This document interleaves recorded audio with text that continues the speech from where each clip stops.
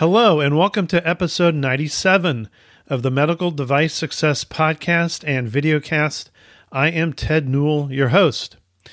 Today's episode is the first of two episodes about medical trade shows. This is different from industry trade shows, which we talked about last week. This episode focuses on what has changed and what you should be thinking about for the trade shows this fall of 2022. The second episode focuses on trade shows in 2023. Yes, it is August, and 2023 will come sooner than you think. To guide us today in this conversation, I am privileged to have two event planning experts, Lauren Dustman, Senior Manager, Global Events at Hyperfine, and Kimberly Stansell, Meeting, Trade Show, and Event Strategy Consultant. Combined, these ladies manage about 100 shows and events annually. We cover the 2022 trade show and event experience year to date, and what we think will happen this fall. How have trade shows changed, and what you should consider doing differently this fall to optimize them. Of course, we talk about alternatives to traditional trade show activity. This is a great conversation full of pointed advice. Now, a quick bit of housekeeping. First, I've changed the podcast art.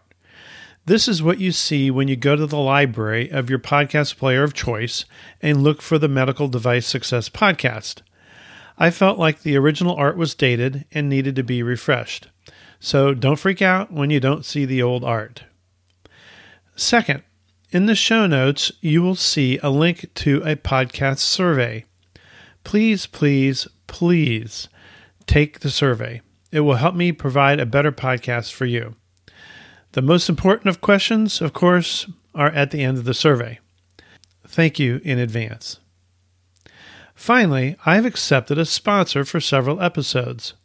So you will hear a couple of ads in my voice during these episodes. They are short, to the point, and of value for many listeners. Speaking of ads, here's the first one. Are you up to date? Up to date on all the medtech technologies that could affect the future of your career and your business? For example, supply chain, new materials, wearables, robotics, cybersecurity, OEM advances, digital health and artificial intelligence, and startup guidance, and more. Think about it. You have been cooped up for 2 years due to the pandemic. What can you do? Consider attending Biomed Device Boston, taking place September 28th and 29th. It is a great place to network and learn from subject matter experts. Use the promo code MDS22 for a free expo pass at biomedboston.com. Again, that's capital M, capital D, capital S, 22 at biomedboston.com. There you go, the first sponsor. As usual, check the show notes for links to Lauren and Kimberly, the survey, and Biomed Device Boston. Lauren and Kimberly are right around the corner, ready to help you optimize your fall 2022 trade shows and events.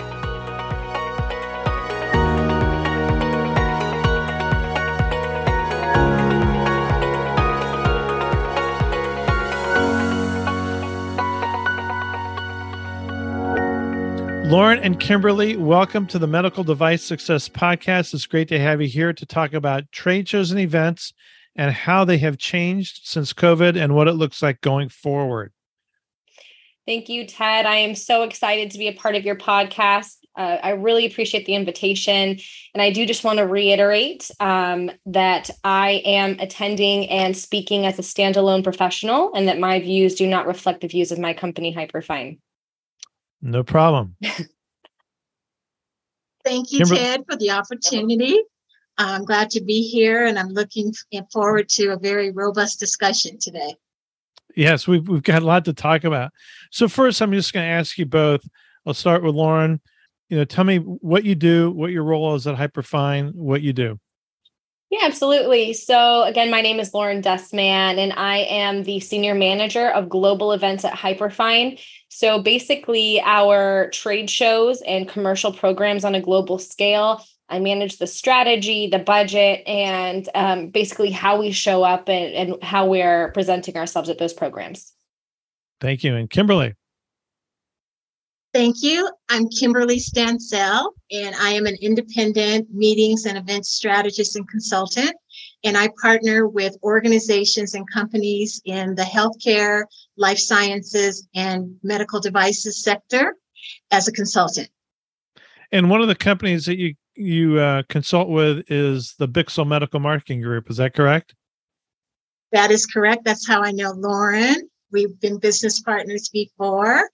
BMMG is one of my great clients. I love partnering with them. They do great work, and we have a great consortium of consultants. And so it's just a wonderful opportunity for me. It is a great organization, and I've enjoyed working with Lisa Bixel, the head of that organization. So very good, very good. Now, real quick question. So, Kimberly, you said both trade shows and events and so on. So, Lauren, you're also working with events as well, correct? I am. Events, webinars, basically anything that influences or benefits our commercial team and strategies. I'm involved in some way, shape, or form. Okay. And just curious, Lauren, how many trade shows and events are you involved in on an annual basis? Oh, goodness. I should have known this question would come up and prepared a little bit better. You can guess. I don't know. I would say between, oh my gosh, there's a lot. I would say upwards of 50, because when you think also about our mobile roadshow that we have going on too, we do quite a few demos, which require management. I do have a team who helps me manage those, but there's always quite a few balls in the air and moving pieces that we're trying to be mindful of. Same question for you, Kimberly. I consult on about up to 50 trade shows a year, and that includes smaller tabletop sponsorships. They have other components to them, to major shows that have a huge 20 by 20 presence in the booth. We're looking for sponsorship engagement, getting our thought leaders to be able to be on panels and in discussions and make remarks from the podium. So it varies year to year. Sure. Okay. But I just wanted you to, I knew both of you were really busy, and I just wanted to make that point that, you know, whether as consulting or whether you're the company, to have a professional managing this stuff is very, very important. So what is the difference about trade shows pre-COVID versus where we are now as we go into this sort of post-COVID phase? What do we think the differences are? Kimberly, we'll start with you. The differences are your expectations as a participant in a trade show.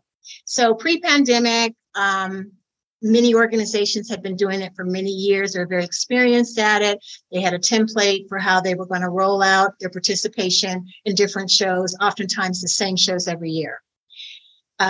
Where we are now with the pandemic still in effect, organizations are really looking at their opportunities in a different way. The virtual experience, the virtual exhibits was an underwhelming experience for a lot of organizations. And now that the live in-person trade shows are back into effect, it's a matter of looking at what is our return on investment and what is that going to look like?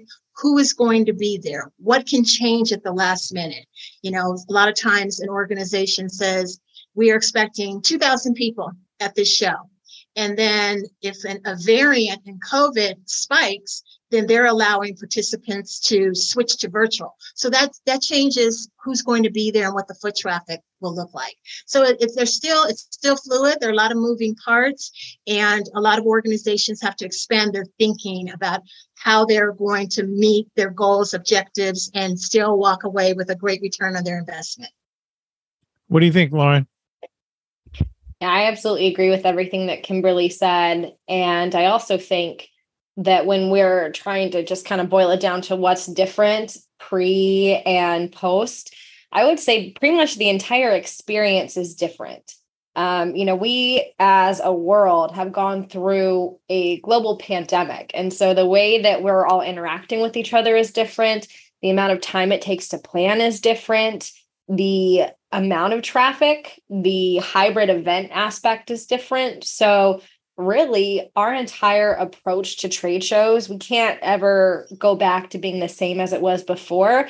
I would just say everything in a sense is different. It's almost like we're in a weird kind of like parallel universe where everything is mostly the same, but kind of different. And, it sounds very weird when I'm saying it out loud, but I think that's also just setting those expectations and having those conversations with your stakeholders, because they can't expect the same thing that we saw and that we experienced pre-pandemic. I'm a sales and marketing guy, so I think a lot of times in terms of a sales process, and in a sales process, we want to reduce friction. And it's the same thing, I think, for trade shows. It's like wherever you introduce friction, you impact the ability of people to attend and participate, whether it's in face-to-face or in person. So like a meeting I went to a few months ago, they required proof of vaccination. They required that you wear masks. And that was still a time where some countries might have had difficulty traveling to the United States. That was before they lifted some of the proof of vaccination restrictions that I think ended in June. So that kind of friction definitely affects attendance and so on. So what have you experienced so far in 2022, Kimberly, in terms of what some of your clients have experienced in terms of attendance and movement at their booths and so on? Well, it's interesting because at the height of the pandemic or the beginning of the pandemic, a lot of shows were canceled in 2020. And then towards the end of 2020, going into 2021, we had the hybrid experience. And now in 2022, the trend that I've observed is most organizations they're hosting in person. But when you look at the data, I'll use DDW as an example, which was in May of this year. When we received the final report out from the organization, they compared 2019, the last in-person event, with the results of 2022. So there's this gap in between. And so you have to look at the data a little differently.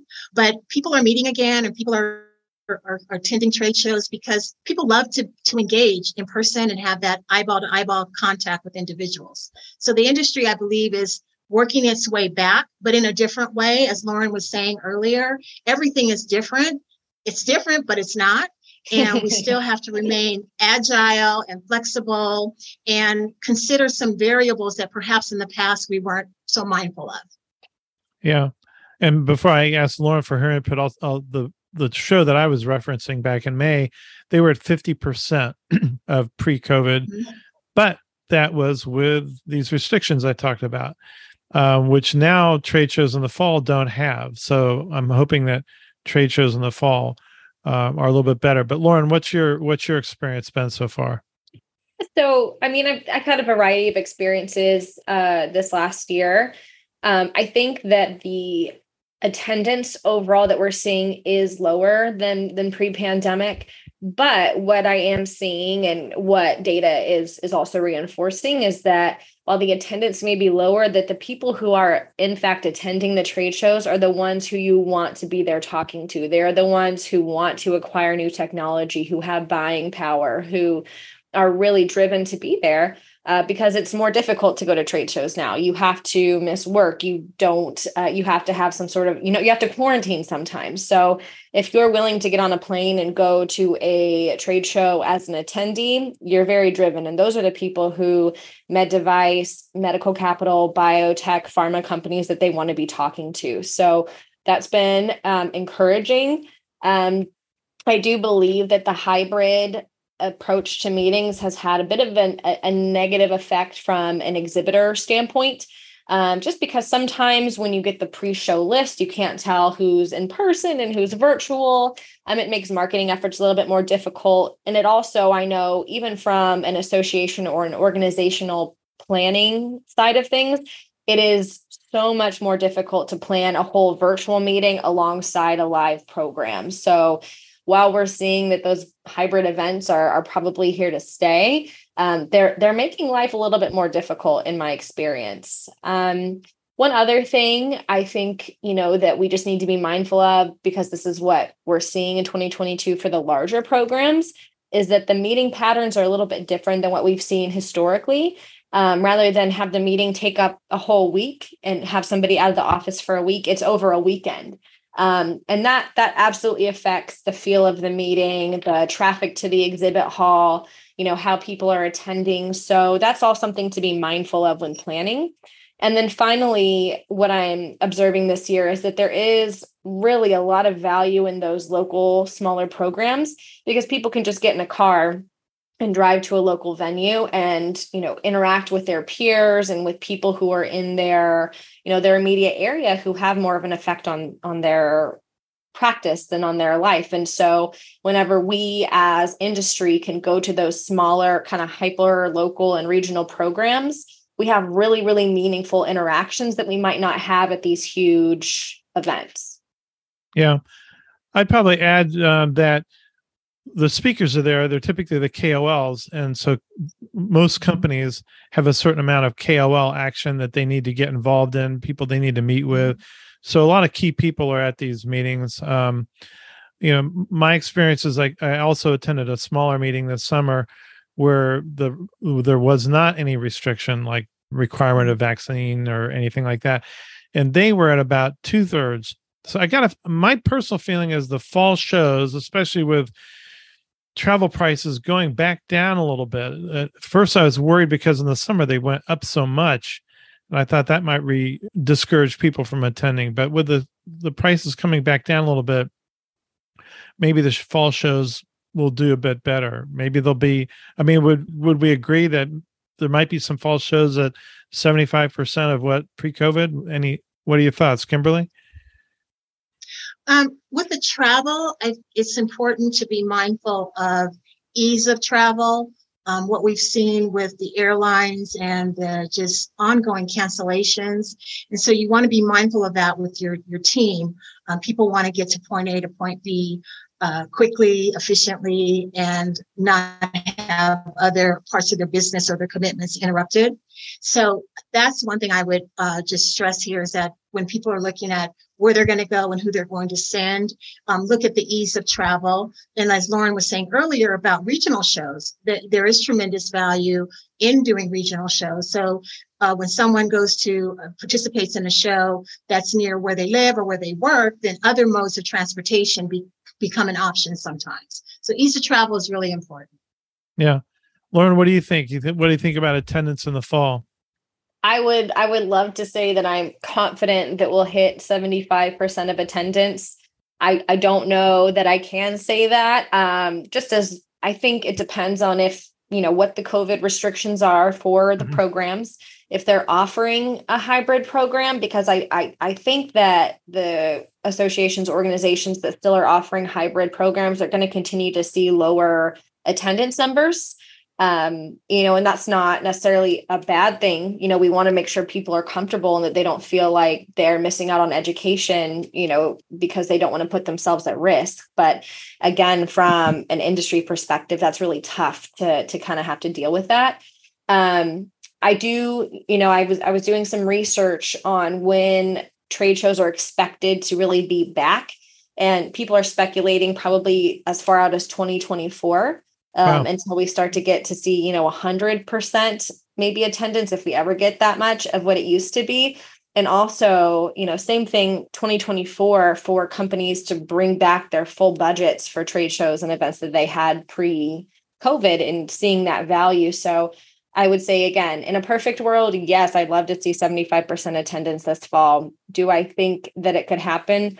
Maybe for some programs, based on how they're running their event. But more than likely, I would say, I don't think so, kind of just across the board. I couldn't make that blanket statement. Yeah. And going back to my comment on friction, it's take a doctor's practice that you might used to send, let's say it's a practice of 5 doctors, and they used to send 2 or 3 doctors to a show, or allow 2 or 3 to go. They can't afford for those guys to come back and those gals to be sick. Exactly. that just kills the practice, or even the hospital or university clinics or whatever. They can't afford to have these people come back sick. And I know that there is some pressure on attendees from the institutions or the practices they belong to.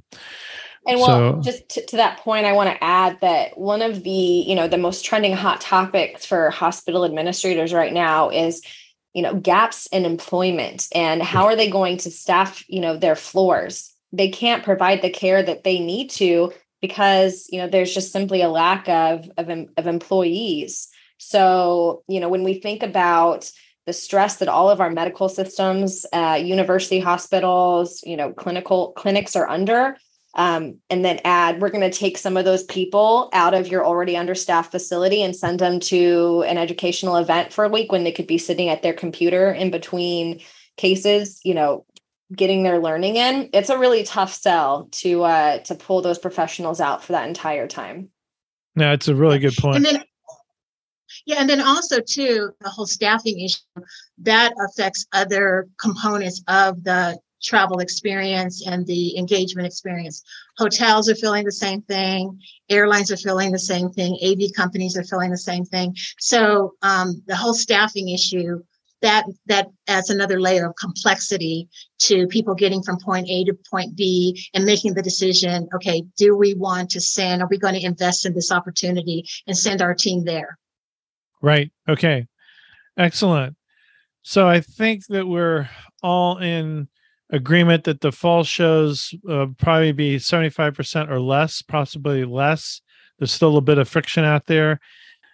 Let's talk about the virtual part of the programs, because the program that I went to earlier this year, the virtual attendance was actually lower than I thought it would be for an international organization, but they still offered you the virtual exhibit component and so on. Have you been happy with virtual exhibits and a virtual exhibit type of environment, Kimberly? Most of my clients have been underwhelmed with the experience. Okay. And so what I've been advising, and when we're scouting out opportunities, is we're not looking for exhibit opportunities, because when you hear the word exhibit, you will usually associate that with engagement. And that's not really what the virtual experience provides you with, not optimally. So we're looking for virtual marketplaces, an opportunity to communicate with potential attendees pre, during, and post the trade show, the convention, the meeting. And you can post, information about your organization.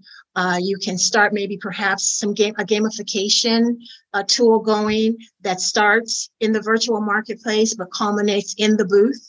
You're looking for opportunities to introduce that virtual audience to your thought leaders. So it's more of a virtual marketplace opportunity that in this time has more potential and has a better return on investment for exhibitors, as opposed to a trade show, a virtual trade show, where there really isn't that genuine or true engagement. Your thoughts, Lauren?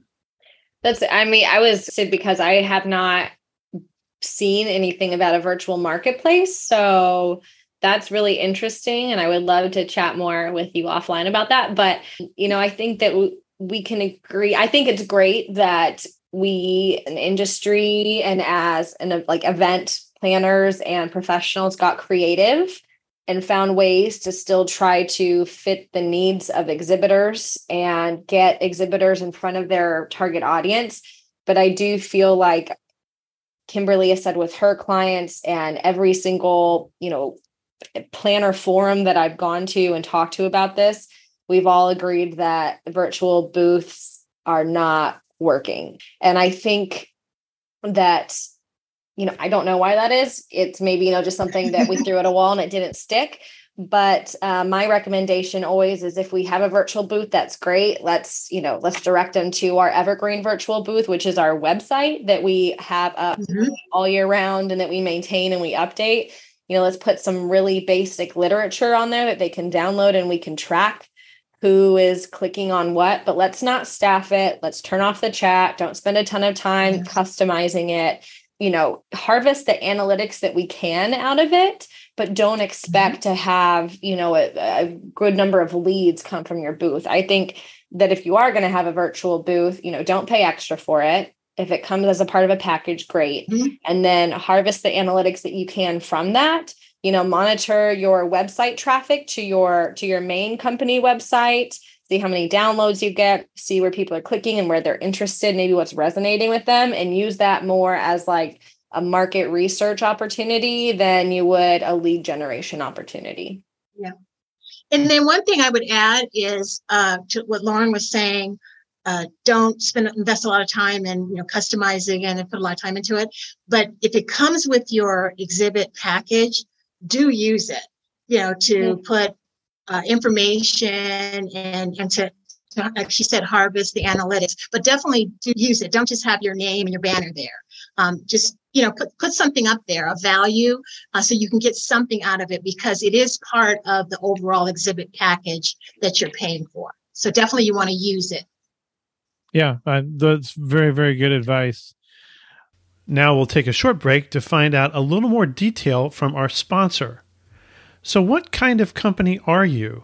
Startup, emerging growth, mid-size, large? Where do you go to stay on top of the changing medical device landscape? Well, consider Biomed Device Boston, taking place September 28th and 29th, where there are multiple learning opportunities with subject matter experts at the center stage, the tech theater, the startup masterclass in cooperation with MassMedic, and the startup stage. You will also find 200 exhibitors with the latest supply chain, digital health, cybersecurity, robotic, and OEM technologies, and more. You will learn about innovative technologies that could impact the way you make or market your products. And you will hear from industry leaders where innovation is taking us in the future. And what about your network? Biomed Device Boston is a great place to meet like-minded leaders and experts. There is a reason that the big companies like J&J, Boston Scientific, Cardinal Health, Siemens, and Medtronic send leaders to this meeting. For a free expo pass, use the promo code MDS22 at biomedboston.com. Now, back to the episode. So if you look at what we've learned during COVID and going into this year, do you think that exhibitors have learned that they can meet some objectives without as much emphasis on trade shows by doing different things? Do you think that's part of the learning? And when I say different things, I'm saying trade shows, one category of events. There can be other events and other types of activities that help generate actionable leads. Lauren, go ahead. Yeah, absolutely. I mean, at the height of the pandemic, my company got very creative and works with MRA to have a mobile roadshow that we go all over the US, up into Canada, and we bring our product to the customer. And so even when they wouldn't let us into the hospital due to COVID restrictions, we could have people come out into our parking lot and have COVID, safe distance, on a truck with a AC, with an air purifier or a heater, and we could demonstrate the use of our product right there in their parking lot. So that absolutely. And then I think, as we were discussing earlier this week or last week, is that we're showing up at trade shows differently, which is, thinking outside of the booth. I think that there was so much emphasis pre-COVID on having the biggest and coolest booth with fireworks displays, if we could, and, the coolest holograms. And now it's, how do we have quality interaction with people, fewer people, but really quality leads? And how do we convey our message without spending a ton of money because of inflation and escalated prices for shipping, drayage, material handling, rigging? So trade shows, webinars, mobile road shows, proctoring, there's a ton to do. And I think that looking, again, when it comes back to trade shows, they're still a very viable source. And I think people see that, but now they're starting to look outside of the booth at trade shows when they strategize the best way to show up. I think it's funny because it was about a year or so ago, Lauren, that you brought to my attention the fact that there was a run on box trucks in the United Yes. States because so many people were taking this particular strategy across all industries, not just med tech, but all industries. Putting a demo on a box truck and taking off. Kimberly, your thoughts on doing things differently, and to get more out of events than just a straight up trade show? The number one thing is when you're looking at an opportunity, I believe, look at the opportunity and say, is this opportunity the best way for us to tell our story? The story of our company, the story of our brand, the story of our product, our service. And then if that's your filter, then you will align yourself. That opens you up to align yourself with other opportunities besides just having a booth. So that could be through a partnership, that could be through your KOLs, that could be just other things that give you an opportunity to message, get your message out there, connect you with the audience that you want to be connected with, but still telling your story, because that's why you're there, is to tell your story. And you want to be aligned with opportunities that best suit that. So that's my opinion on that. Okay. I'm just going through my notes here. What impact do you think this has had on the associations that organize these meetings? Because trade shows in the past have been a big source of income for these organizations. Lauren, what's your reaction to that? Yeah, I mean, I know it's been very hard for that. They have been put in a really difficult place where they have two key stakeholders that they're trying to make happy, both their HCP attendees and their industry allies and sponsors and exhibitors. And it's really a rock and a hard place. When you generate so much revenue from one in-person event a year, and you have to get creative and go virtual when that's never been done before, and then go over to hybrid, which has never been done before and is twice the amount of work. And people are complaining on both sides because it's not exactly how it used to be. Like, I commend my association and organization allies, because I can't imagine being in their spot and trying to adapt to the new normal. I know that they've all been really flexible and trying to do the best that they can throughout all of this. And we've seen the strategies change. We've seen, pricing structures change. We've seen new and exciting offerings for sponsorships and educational opportunities that we haven't seen before, which has been encouraging. And my message to them would just be to tell them to try to conduct roundtables, try to get industry and attendee feedback, and let's all work together and hand in hand to see what we can do to get, I don't know if get back is the right word to where we were, but to try to brainstorm how to move forward together. I know that there's so much positive connections and a lot of people who want to see things work again for trade shows, and to not have attendance drop off or not have exhibitors pull out because they can't justify the value. So let's all get together. Let's have a forum. I know MPI is a great place to have those kinds of conversations, HCEA, and let's continue to brainstorm. I totally went on a tangent there. Sorry, Ted. But, That's okay. Yeah, I don't know. I feel like they're trying really hard and they're in a really tough spot. So, and then the labor shortage is really affecting them too. They've got nobody at the convention centers, nobody at the hotels.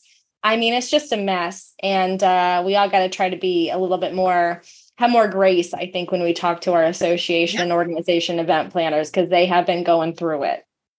Yeah, absolutely. In fact, that event I went to, the hotel was begging you.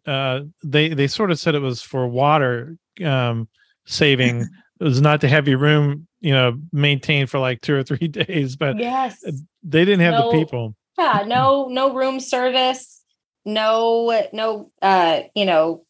hotel cleaning. Like, don't run the shower at a certain time even. I mean, it's been crazy. It's just been the Wild West out there with the hospitality industry. Kimberly, right. what are your thoughts on the challenges to these associations? I think this is an opportunity, or it's been an opportunity for associations to rethink what type of partner they want to be. Rethink that and revise that.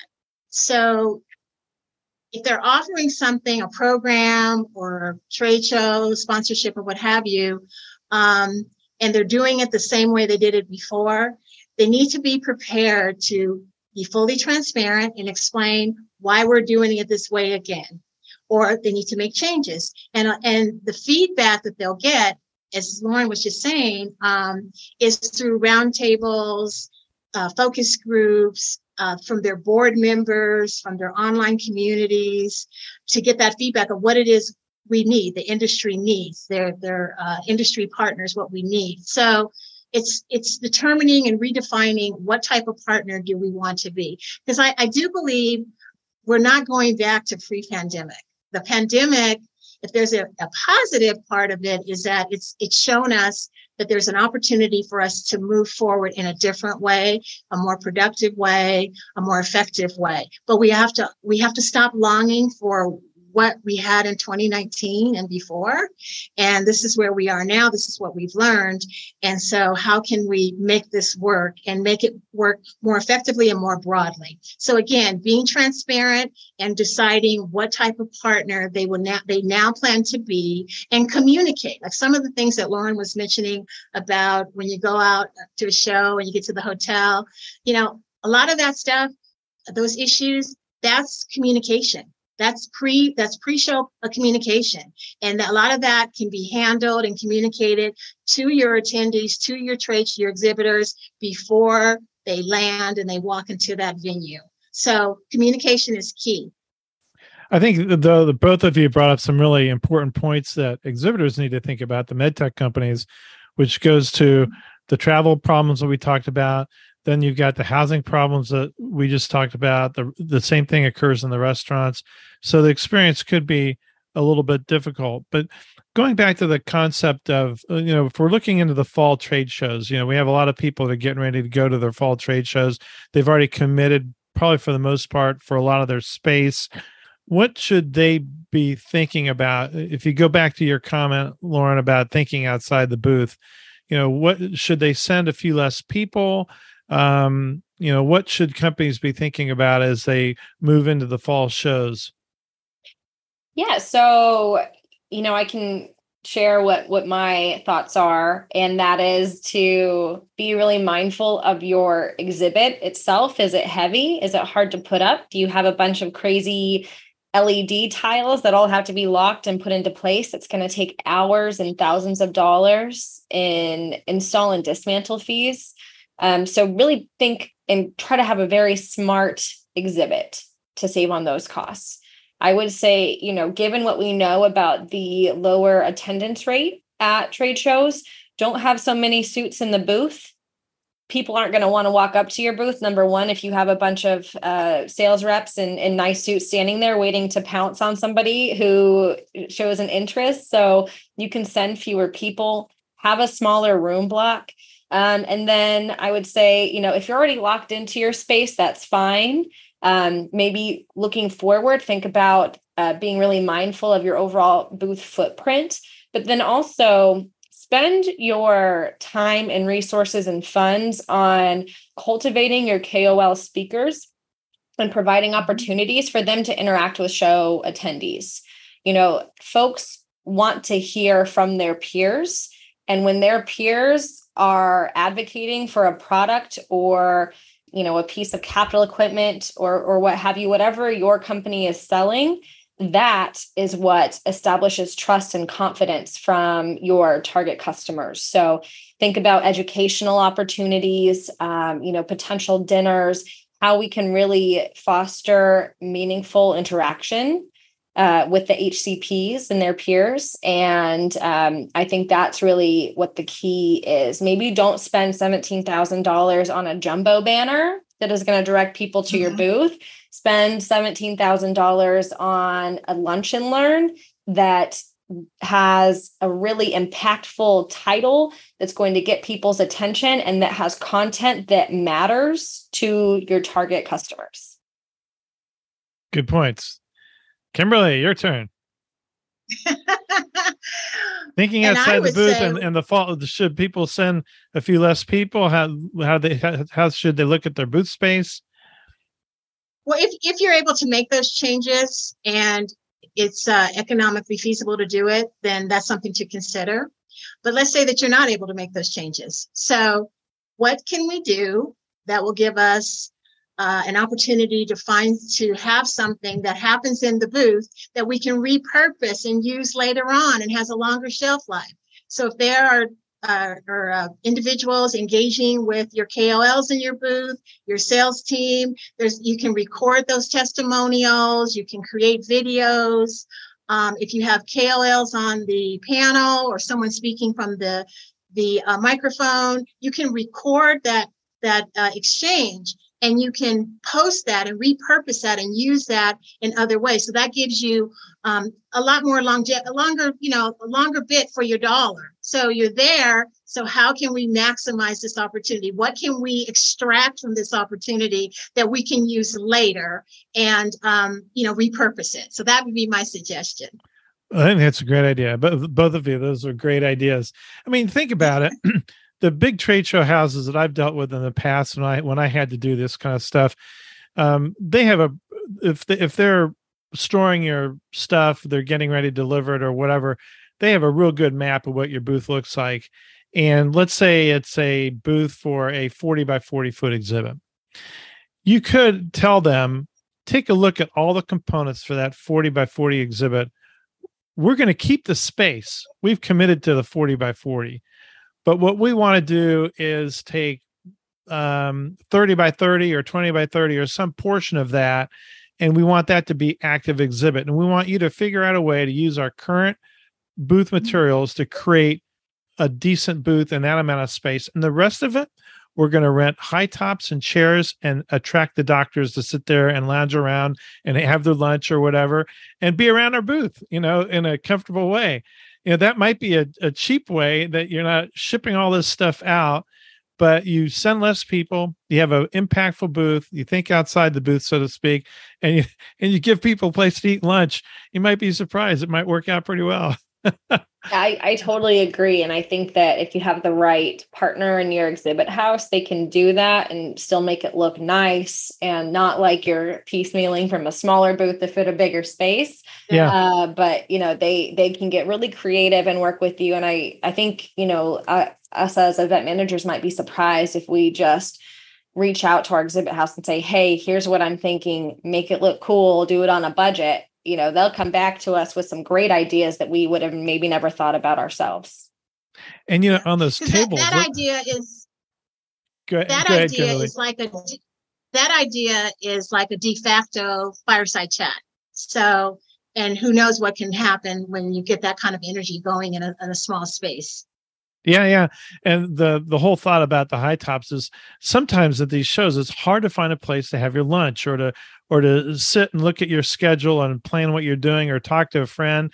And if you had a bunch of those things and it said sponsored by your company because you sort of gave up your space to do that, you might create a fair amount of goodwill. Great ideas, Lauren and Kimberly. I'm looking at what we have here because we're going to need to shift gears here pretty quickly and finish up this part of the program. Let's talk about like the pre and post show planning, lead retrieval, CRM, digital cards. What are your thoughts about some of those things to make your attendance this fall a little bit more effective? Okay, so let's talk about pre-planning. The pre-planning varies, depends on the show, depends on your commitment to the show. The pre-planning can start as early as the last day of the show the year before, where you select your booth on site. Or it can be as narrow as 6 months before, 90 days before. It just depends on the complexity of the show and the presence that you plan to invest in that particular show. One thing that I'm a big fan of, and I always encourage clients to do, is if an organization or an exhibit show sponsor has priority points programs, participate. Because what that does is that positions you, you have a higher positioning to select your booth, to select sponsorship opportunities, for everything. And a lot of times organizations, they don't participate, and then there's opportunities that they're interested in, but it's already gone, right of first refusal. Company XYZ had 100,000 points. That's because they've been participating. They've been following the checklist that a show has. And every time you hit a point, you get all these extra points. And that can be very valuable to an organization, especially smaller organizations who may not accumulate points as quickly as a larger organization, but definitely participate in any incentive programs, because that will change your positioning going forward. Yeah, absolutely. So I do think that, so twofold. So when you're speaking to your internal stakeholders about expectations and planning for an event, we need to be really transparent way early. So set the deadline, make a Gantt chart, talk about how requests and, planning takes longer and that it's going to be more expensive, and kind of set those expectations when you're planning. Because if you don't, people may be surprised on site or post-show when they get the bill. And we don't want that for any of our fellow event managers. I think that when we think about technology and what we can do to really show that there's good ROI at these programs, is to have a universal lead retrieval that, you're not paying $2,000 plus at every show for your team to have to learn a new technology, not have all the custom qualifiers that you want, and be kind of fumbling around with the day of. So, my recommendation, look at universal lead retrieval, see if that's a viable option for your company. If so, I would recommend adopting it, because those will work at shows that you have a small tabletop booth and there's 100 attendees, or one where you have a 40 by 40 booth and there's, 20,000 people. So that's an important aspect. Also thinking about what all of your marketing deliverables are, both pre and post show, and working with all of your stakeholders internally to plan those out, get them pushed through PRC for approval, to set timelines for social posts, pre and post show emails, thinking about the entire campaign around a trade show rather than, just showing up, is really important. And that also helps to create better ROI, to create better engagement, both pre-show, on-site, and post-show too. So can we create more flyers? Can we have QR codes built in that are interactive?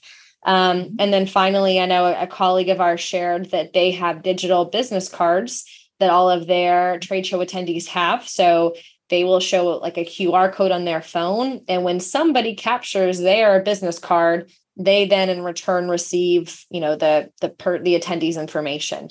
I don't know how it works, but it's exciting, and I'm looking into it because I think that's a great way to have dual communication, with the touch of a button. So, technology is your friend, and so is communication and planning, all of the marketing around a show, not just a show. Yeah, it's interesting. One of my clients, I was at one of their shows recently, and they had a QR code on several pieces of paper, the same QR code across the top of the booth. And all you needed to do was hit that QR code with your phone, and it was linked right to HubSpot. And you could fill out the attendees' information on a form, and it fed HubSpot. All your work was done. It was really cool. And so that sort of goes to what you're talking about, Lauren. It's sort of similar, but it became a lead retrieval system that you didn't have to invest in. I thought that worked really, really well. Okay, so we're pretty close to wrapping up the whole discussion about 2022, what we should be thinking about. I guess one question I'll ask both of you as we wrap this part of it up, and then we'll move into 2023, which is the second podcast. But do you think that one thing you've seen in 2021, 2022 is that marketing has become a more important role in the company as it supports trade shows and events? I would say so. I don't know that it's become more important, but I think that the realization of the importance is now more widely recognized, when it comes to marketing. And I think too that event planners and managers have sort of taken on a larger role within marketing because we've had to adapt and create virtual experiences and really work hard in order to make sure that the value is seen in the events that we're managing. And I think a lot of us also have taken advantage of some downtime, over the last couple of years during the pandemic to learn more, to really brush up on our marketing, understanding the entire journey of experiential events and marketing, and kind of take that knowledge to our companies. So I think that the importance has always been there, but I think that, the kind of people that event managers and marketers is that we want to come back strong and to show people, how enormously valuable marketing event related marketing is. Your thoughts, Kimberly? I think that marketing has always been important. I think that how we look at marketing has evolved. And I think that when you execute a marketing plan or you use a marketing tool, also taking into consideration how you can repurpose that action, that idea, that content, that gives organizations a lot more leverage and a better return on their investment. So I think how we're looking at marketing and how we do it and the tools that we use, that's expanded.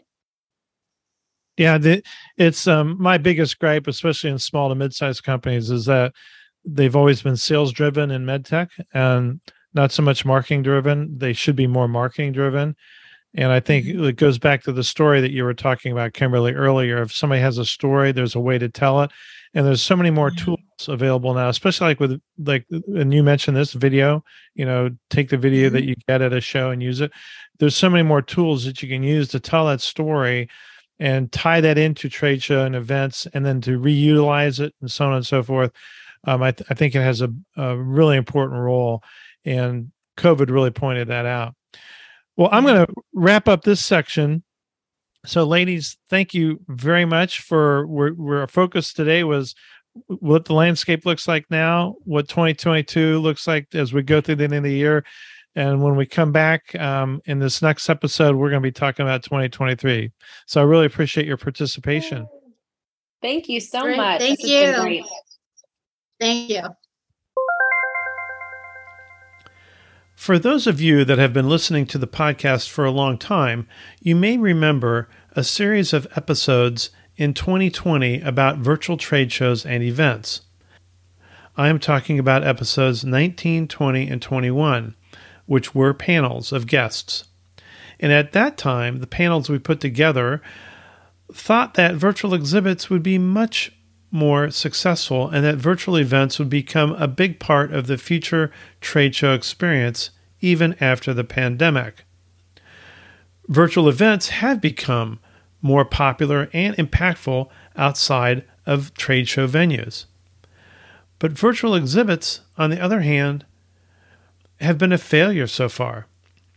They just don't provide the engagement needed to support actionable leads. And human interaction is a powerful thing. People love to get together. So trade shows are making something of a comeback. But as Lauren and Kimberly told us in this program, trade shows are different and will remain changed for a long time to come. Make sure you understand how they have changed and how to use other events to your advantage. Now remember, this is the first of two parts. Our episode regarding trade shows and events in 2023 will be in a couple weeks. Please remember to take the survey.